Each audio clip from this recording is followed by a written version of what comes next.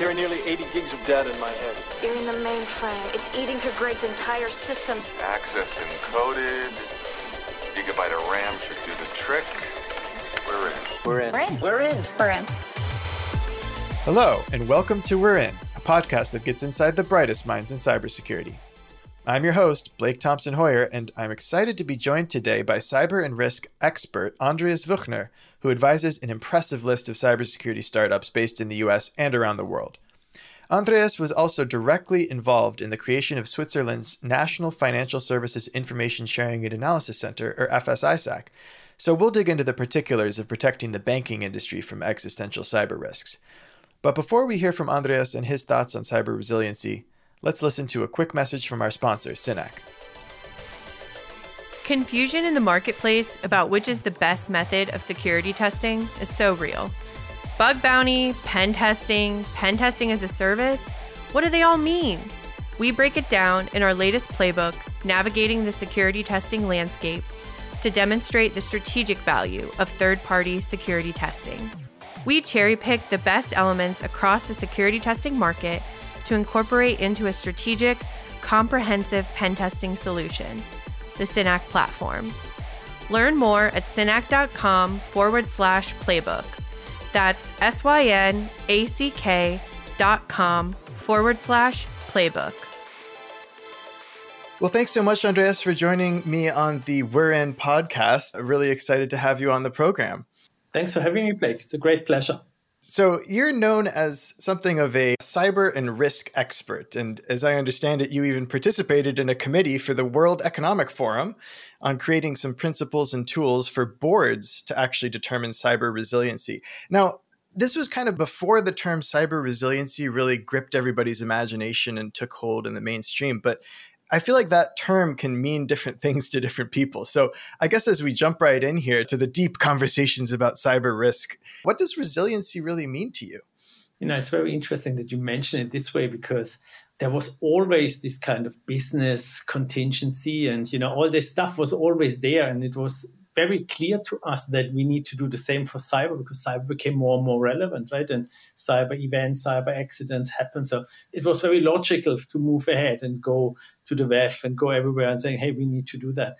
For me, business or the security, more or less, is just nothing else than a support function which needs to support business acceleration at the end, right? And what we do, what I have in mind when we talk about cyber resiliency, then it's preparing for, responding to, and recovering from any kind of cyber threats, right? These are the three things. And at the end, this is just good practice. We just need to be ready and prepared, because cyber threats are just real. And so therefore, better prepare before you need to rush when something happens. No, that's a really good point. And it's interesting, when you raise that three-step kind of process, it's something I've noticed here in the United States where I'm based. The electric utility industry actually has been doing for quite some time, not only from a cyber perspective, but also from just making sure that you're prepared for storms, prepared for different natural disasters. I feel like I've often heard in the context of discussions of cyber risks, like comparisons to hurricanes even. What do you make of those analogies? Can those fit sometimes, or do you have a preferred one? No, whatever works, right? Whatever works to get the point across. In the meantime, the majority of businesses will fail if they have a major outage in IT or a major security outbreak, right? And the same way we prepare extra offices and we did everything for Corona and so on, secure is just another example. We are so reliant in the term of our digital transformation on IT systems. Downtime is just not acceptable anymore. And, for you, if there's no water coming out of the pipe or the electricity, everything is dramatic, right? And the same is true for our digital services in the meantime. So therefore, whatever works, but it is exactly the same thing. Cyber risk is a business risk. And how do you go about communicating that point? I mean, you say it so clearly, cyber risk is a business risk, but I know saying it clearly and getting chief information security officers and CEOs and board members to actually take that to heart and hear that is a different story. So when you have these leaders asking about cyber risk and assessing it, how do you go about communicating that? Most probably what I'm now saying is not very popular, but top down, the business and the leaders of an organization mostly ask very, very simple questions. Are we doing enough? Do we need to do more? They know, because they are used to manage risks. And for them, they read about incidents in the press, they hear it on the TV, there's another ransomware attack, someone got out of business. So for them, they know that this is something to take serious. And for them, it's more to give them kind of a help to better understand, because they don't understand really the nitty-gritty details and they don't need to. But how big of a problem is it? Versus for a CISO knows pretty well, right? And we all know this huge disconnect between the CISO and the management team on the other side, because they often talk a very, very different language. And I get often asked by CISOs, what are the 1-2 controls, or what do I need to do to really get the message across, right? And say, forget all your tech talk, use a standard, give them something where they can benchmark, just be simple, but, do your homework and have a good framework which you can go back to. And if you do that, even if you just take, for example, the US standard, the NIST standard, right? If you just concentrate on the 5 clusters of NIST, that's a fantastic start. Protect, detect, recover, all that stuff, right? That's something you can always come back to. And if you're simple and if you're straightforward, you will absolutely get the audience and understand that and say, hey, we are not as good as we should be, or our competitors are better, or we should be at 3, but we're only at. That's something which people understand, because it goes back to, are we doing enough? No, we don't, right? And if you as a security organization take these things more proactively and you go out and before they need to come back, you read the news as well, you see there is this ransomware attack, prepare a message, proactive, and they will love you for it, because they hate to always ask and sound stupid, be proactive, give the message, you care, and then they care as well. I'm glad you mentioned the NIST standard, the cybersecurity framework there. That's in the US, the National Institute of Standards and Technology, really has set the stage for a lot of the regulations ultimately that other agencies sometimes end up pursuing. And we've had some more concrete enforceable regulatory pushes here in the US to get especially transparency around some of the cybersecurity expertise and how people are really thinking about risk, notably from the Securities and Exchange Commission, which is actually right down the street from me here in Washington, D.C. I guess, why is it important at a base level for companies to have some sort of cyber experience reflected on their boards? Or is that not as important? It is. In my eyes, it is, right? And I think that it comes out now, or that just came out the last 1-2 years, just shows that the fact of cyber risk being an enterprise risk or a business risk just became more clear. And the role of the regulator is really to get the people aligned and make sure that everyone is somehow on the same level, right? I think we need to be clear that there's a huge disconnect between what we see on the enterprise level and what we see in the small, medium businesses around the world, right? There is no standardization, and you see everyone does a little here, a little there, but they're not comparable. But on the enterprise level, especially when it comes to critical infrastructure, banking, whatever, gas, electricity, water, we just need to make sure that the people do what they say, right? Walk the talk. And, honestly, personal liability of a director normally helps to get attention and to get some pressure. And, my problem is a little, what is cyber knowledge really, right? Some of the elements are really not well defined. And so therefore, I think we need another iteration, another round to really get better on it and say, what is good enough again? Do I really need to have now a CISO on the board, which is bored 95% of the time because they cannot contribute, versus, have someone on the board who has someone in the background who help, that kind of stuff. So I think very good step in the right direction, still needs to work out a little bit on the details there in my eyes. Yeah, that makes sense. I mean, you can have, for instance, if you have a clear pipeline of information getting up to the board, okay, maybe you don't need a CISO per se sitting on the board, but you just need to have that level of cyber knowledge, like you said, and figuring out what that is and what's the acceptable range. And it is so hard. It can be so hard to find cyber knowledge, just even from a talent pool perspective. There's limited cybersecurity expertise, in a highly competitive field, even in this constrained tech business environment. How do companies go about getting some of that expertise? Let me challenge you on that. IT in general and security as well is very good on marketing, right? And we are very good on making things big and drama and things like that. And whenever there is a project to be made, there's always I need more people, I need more money, I need more tools and all that stuff. Whatever the latest 3.4 million or, cybersecurity professionals needed in one small state or whatever, right? The stats get bandied around. Exactly that. And whenever I hear there is a shortage of skills, I agree, right? Security has grown fast and there is a need. But do we, on one side, use our capabilities to the fullest already? Things which come to my mind are automation, right? Do we really need to do everything manual? Can we use artificial intelligence in a smarter way? Look what Microsoft and the big boys are doing at the moment. Are we using and leveraging our service providers and cloud services to the fullest extent? When you talk with the cloud providers and they tell you, 60 to 70% of our security tools are not used or leveraged because our customers don't have the capabilities, not the people, the capabilities at hand, then you really wonder. The other thing which I'm really wondering is we haven't really started on the big scale, right? To educate inside out. There's so many good IT people and there's so many good students which they study IT, educate them internally, run programs, make them security experts, educate them really well. So I guess while I agree we need more people, we need more smart people, at the same time, I think there's a lot what we can do better and smarter and get to the point that what we have and what all the talents which are around to educate them better.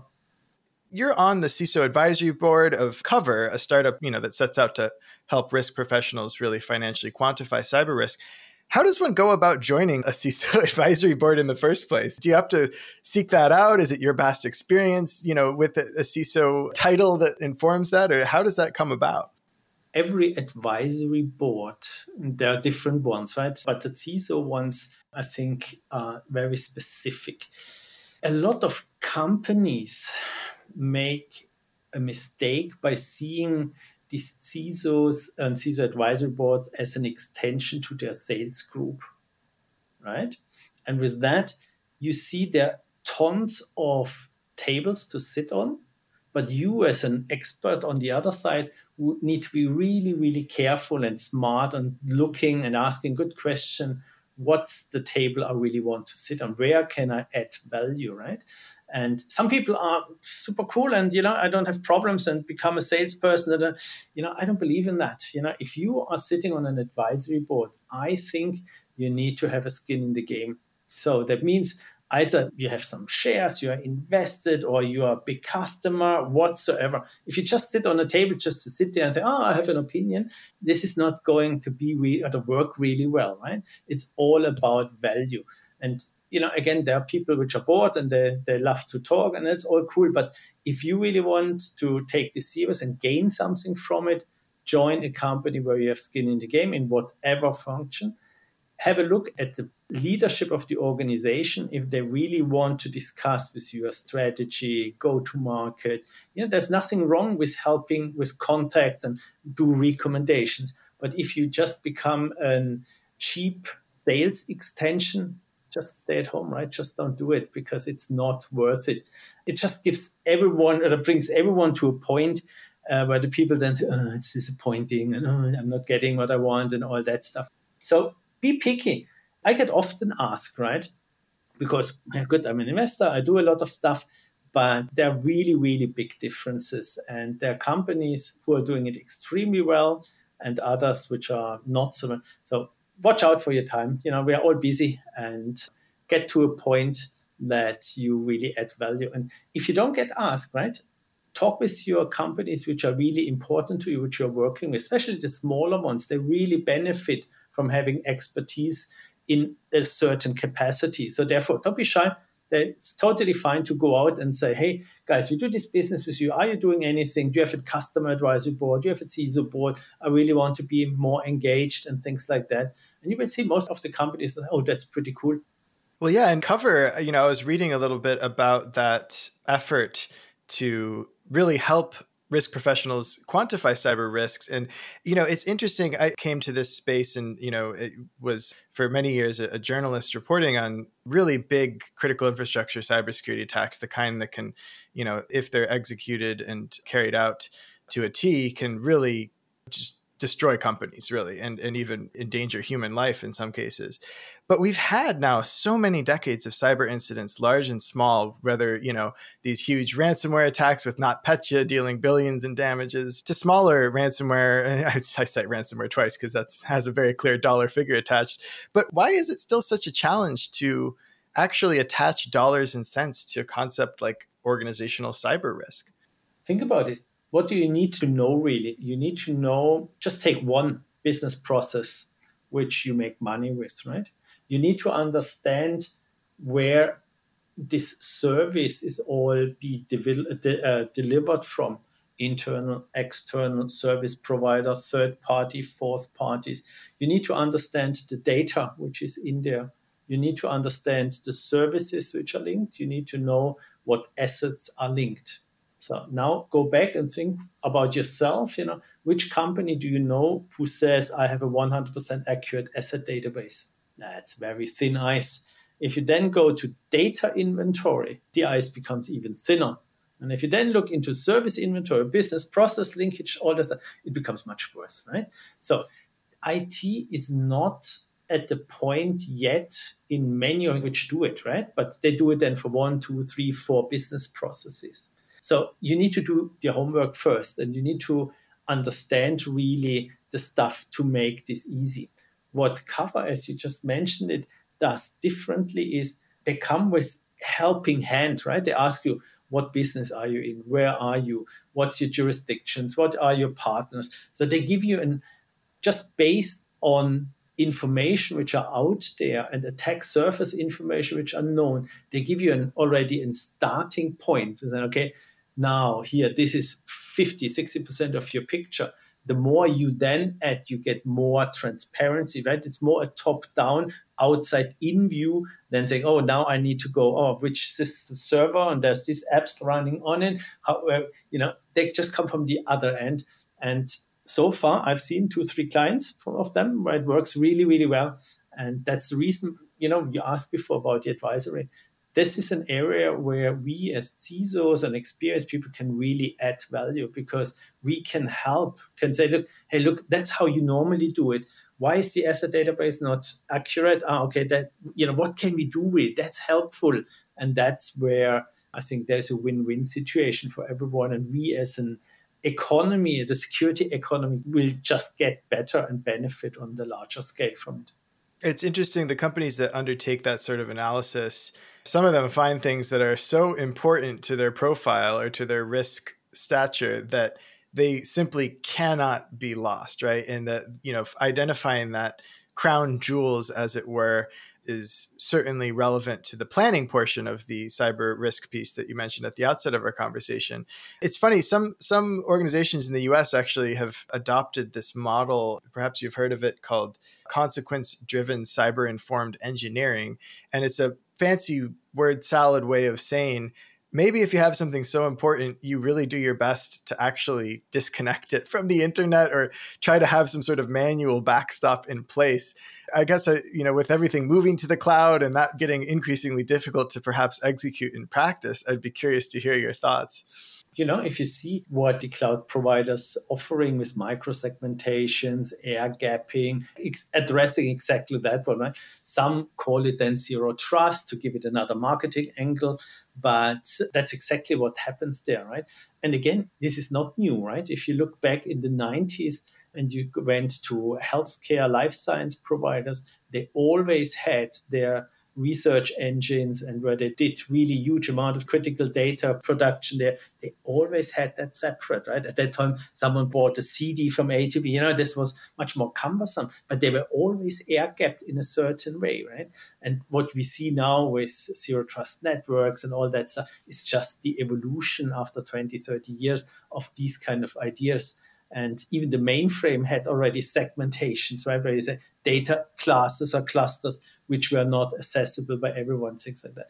That's the way to do it, right? And I guess everyone would, you need to disconnect. For sure, there are things which most probably forever will be somehow, but day-to-day stuff, if you want to do business, you need to be accessible, you need to be on time, and you need to be accurate and things like that. No one is waiting for you anymore. How easily do you change a service provider if the service is not available 1, 2, 3 times? Or if your mobile provider sends you too many ads and you're getting annoyed, you just move on to the next one. Right? I don't think it's really realistic to think about, okay, we disconnect things and we isolate things. In our world, right? There are maybe, if you talk about nuclear plants and nuclear weapons, different story, right? But the way the stuff you and I deal with on a daily basis, I don't think this is really going to happen, or we'll see a lot of it. No, that makes sense. And that's a good point. Yeah. If I had trouble logging into this podcasting platform a few times, I would have tried a different browser and just immediately connected to something else, right? We always are itching to take those paths of least resistance. And that just makes disconnecting all the more difficult. You kind of mentioned what's old is new again there with the connection to the 90s. And now I feel like the pendulum has swung back to talking about AI and the notion that AI is coming for us all. I guess, what are your predictions for its impact on some of the work that you're doing in the cyber industry writ large? Huge. AI will change the way we do things in a good and in a bad way, right? Because like every other technology, AI is already now used as an attack vector, right? An attack technology to become smarter, better, and all that stuff.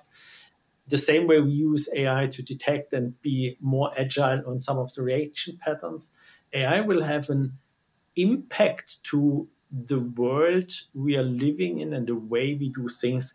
And if you see how easily it is nowadays to deep fake a video, a face, a voice, all that stuff. So the thing what we do today, like, let's call quickly the bank and authenticate with the voice, and this will not happen in a couple of years anymore, because it's just not trustworthy anymore, because it's so easy to. So AI will have a huge impact in whatever level of our daily life, and in security especially. Why is Microsoft putting so much effort on their AI-empowered security suite?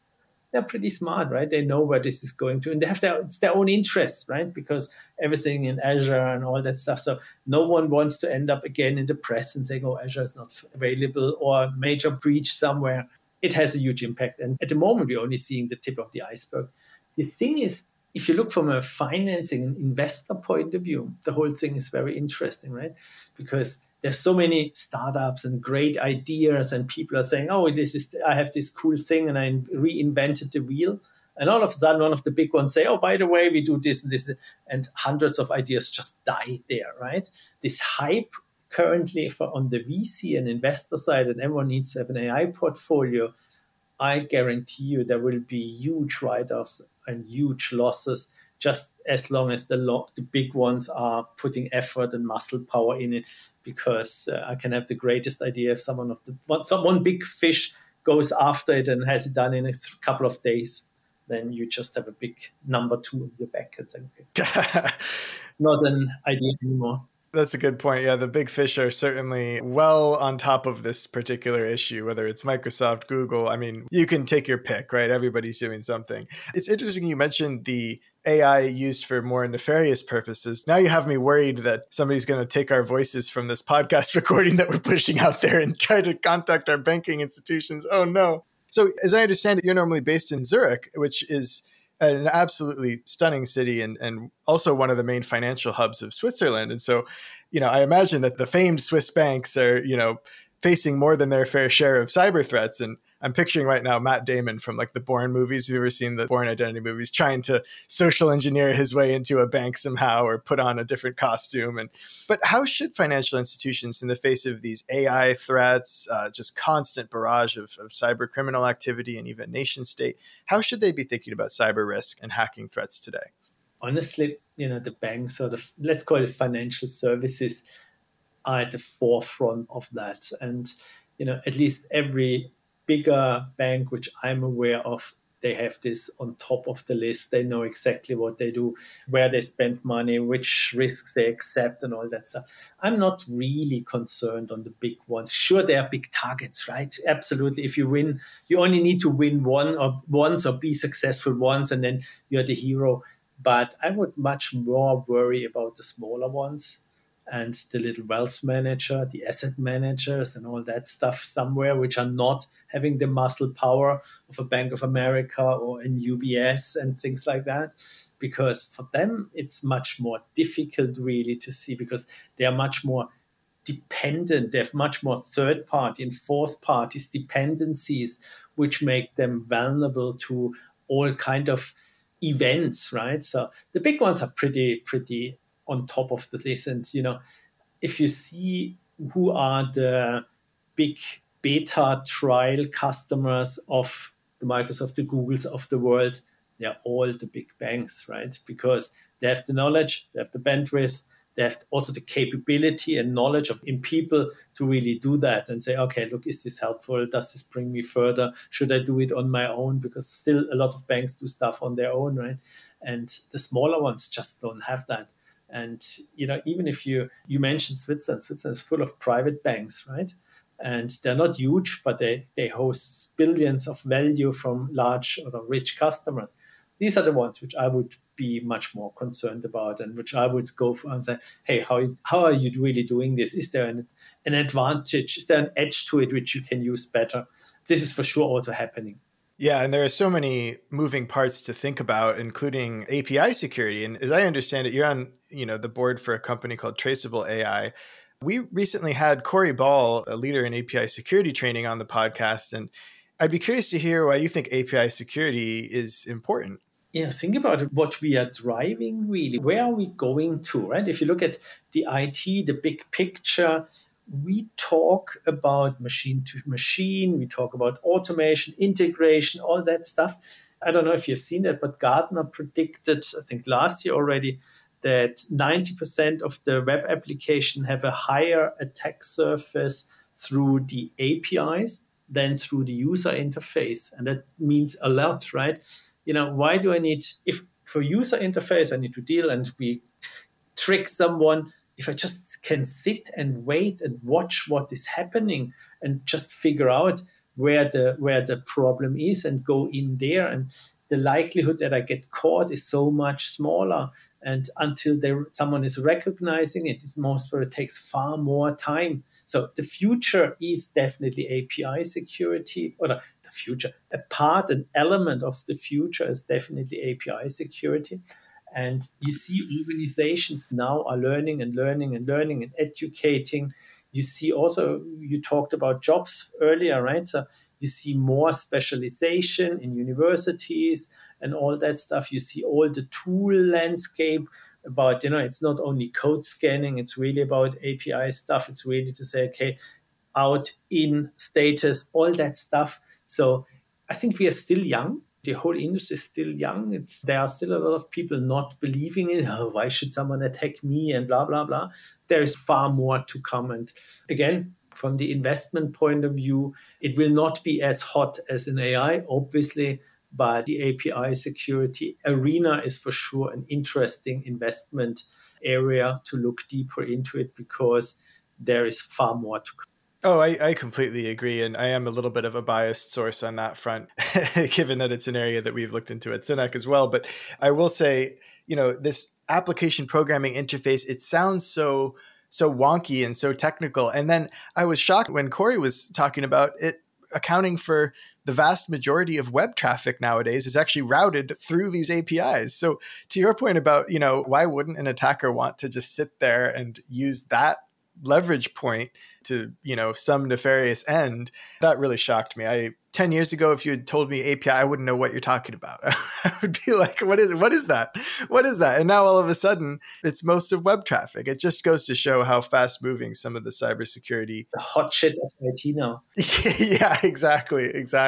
Yeah, the risk of getting caught is so much lower in this space, right? Because, if I steal something from a user, he will cry and yell immediately, right? But if I do the things in the background and I can hide myself and all that stuff, this is such a brilliant way to do things and be very impactful. Let's call it like this.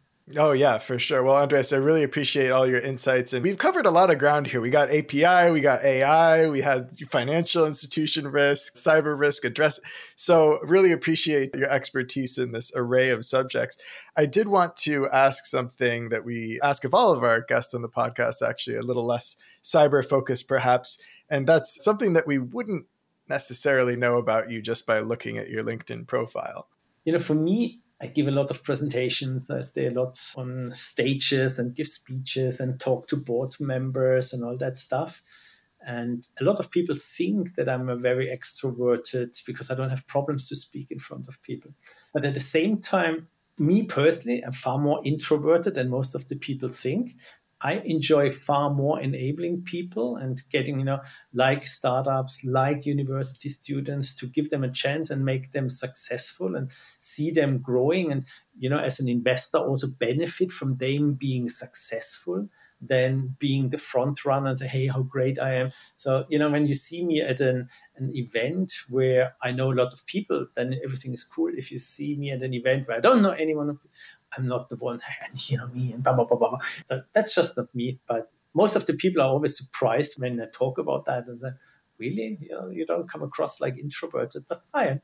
Well, I know you travel a lot, so if you ever are in Washington, D.C. for an event, I hope you won't feel like it's an event where you don't know anybody. So come say hi and we'll catch up, and same in Switzerland or Dubai or wherever travels take us. Now, before we stop recording, I did want to ask, was there any subject that you wanted to be sure we covered, just to kind of like questions that we didn't get a chance to get around to before we stop recording that you can think of? Because I always like to check on that. Didn't think about that, but you mentioned we had this discussion about these advisory boards, right? And I would recommend, every startup company, everyone who is investing into an idea and want to grow something and think they have this billion-dollar idea, they all struggle at a certain point in time, right? Either they're too technical or they're too high flyer. And I personally believe that if you get yourself surrounded by industry experts who have done this, who advise, you don't need to hire a marketing manager, all that at the beginning. Get people around who have done it and trust them and share them and listen. Even if you agree to disagree and say, that's not the way I want to do it, but at least that you have someone who told you once that you thought about it. And, being open, being bullish, open to listen and take informed decision on that. That's what I would recommend to everyone. And that's, I think, an easy, cheap way to prevent a lot of mistakes, which you otherwise just do because of not knowing things. Very simple. Oh, no, that's a great point. And it does make me think of what's going on with OpenAI lately of like, oh my goodness. But again, look how great Microsoft reacted, right? Microsoft owns 49% of OpenAI. They don't have a board seat, so they were not involved. So they see that happens. And obviously there's a reason why that happened, right? Because the guy is involved in so many other activities and why the board was concerned. That's all cool. Now they say, look, you're ours. Here's an open door. Make us successful, right? What a smart move. The investment in OpenAI was a smart move. Now this one is a pretty smart move. They can only win with that. So therefore, good example of good investment management. Definitely. If you liked what you heard today, I hope you'll give us a 5-star rating and review. It's a big help. And please share this episode if you know anyone who could appreciate a little InfoSec wisdom on their morning commute. We have a whole catalog of episodes well worth a listen, so you may want to check out past interviews as well. Finally, if you know someone who might be a good fit to appear on the podcast or have any comments or feedback, drop us a line at we'reinpodcast@synack.com. That's SYNACK.com. Until next time. We're In is brought to you by Synack. If you're looking for on-demand, continuous access to the world's most skilled and trusted security researchers, you can learn more at synack.com. Synack recently launched its Empower Partner program so that partner organizations can more easily offer the Synack pen testing platform to their own customers. This approach helps optimize Synack partners' technical competencies and allows them to better integrate Synack into their portfolios. It's a way that partners can win new business by adding continuous, best-in-class solutions to cybersecurity, cloud, and DevSecOps offerings. Synack partners with organizations around the world to make them safer, more resistant to cyber attacks, and more capable of finding and fixing dangerous vulnerabilities before attackers are able to exploit them. Learn more at synack.com. That's SYNACK.com.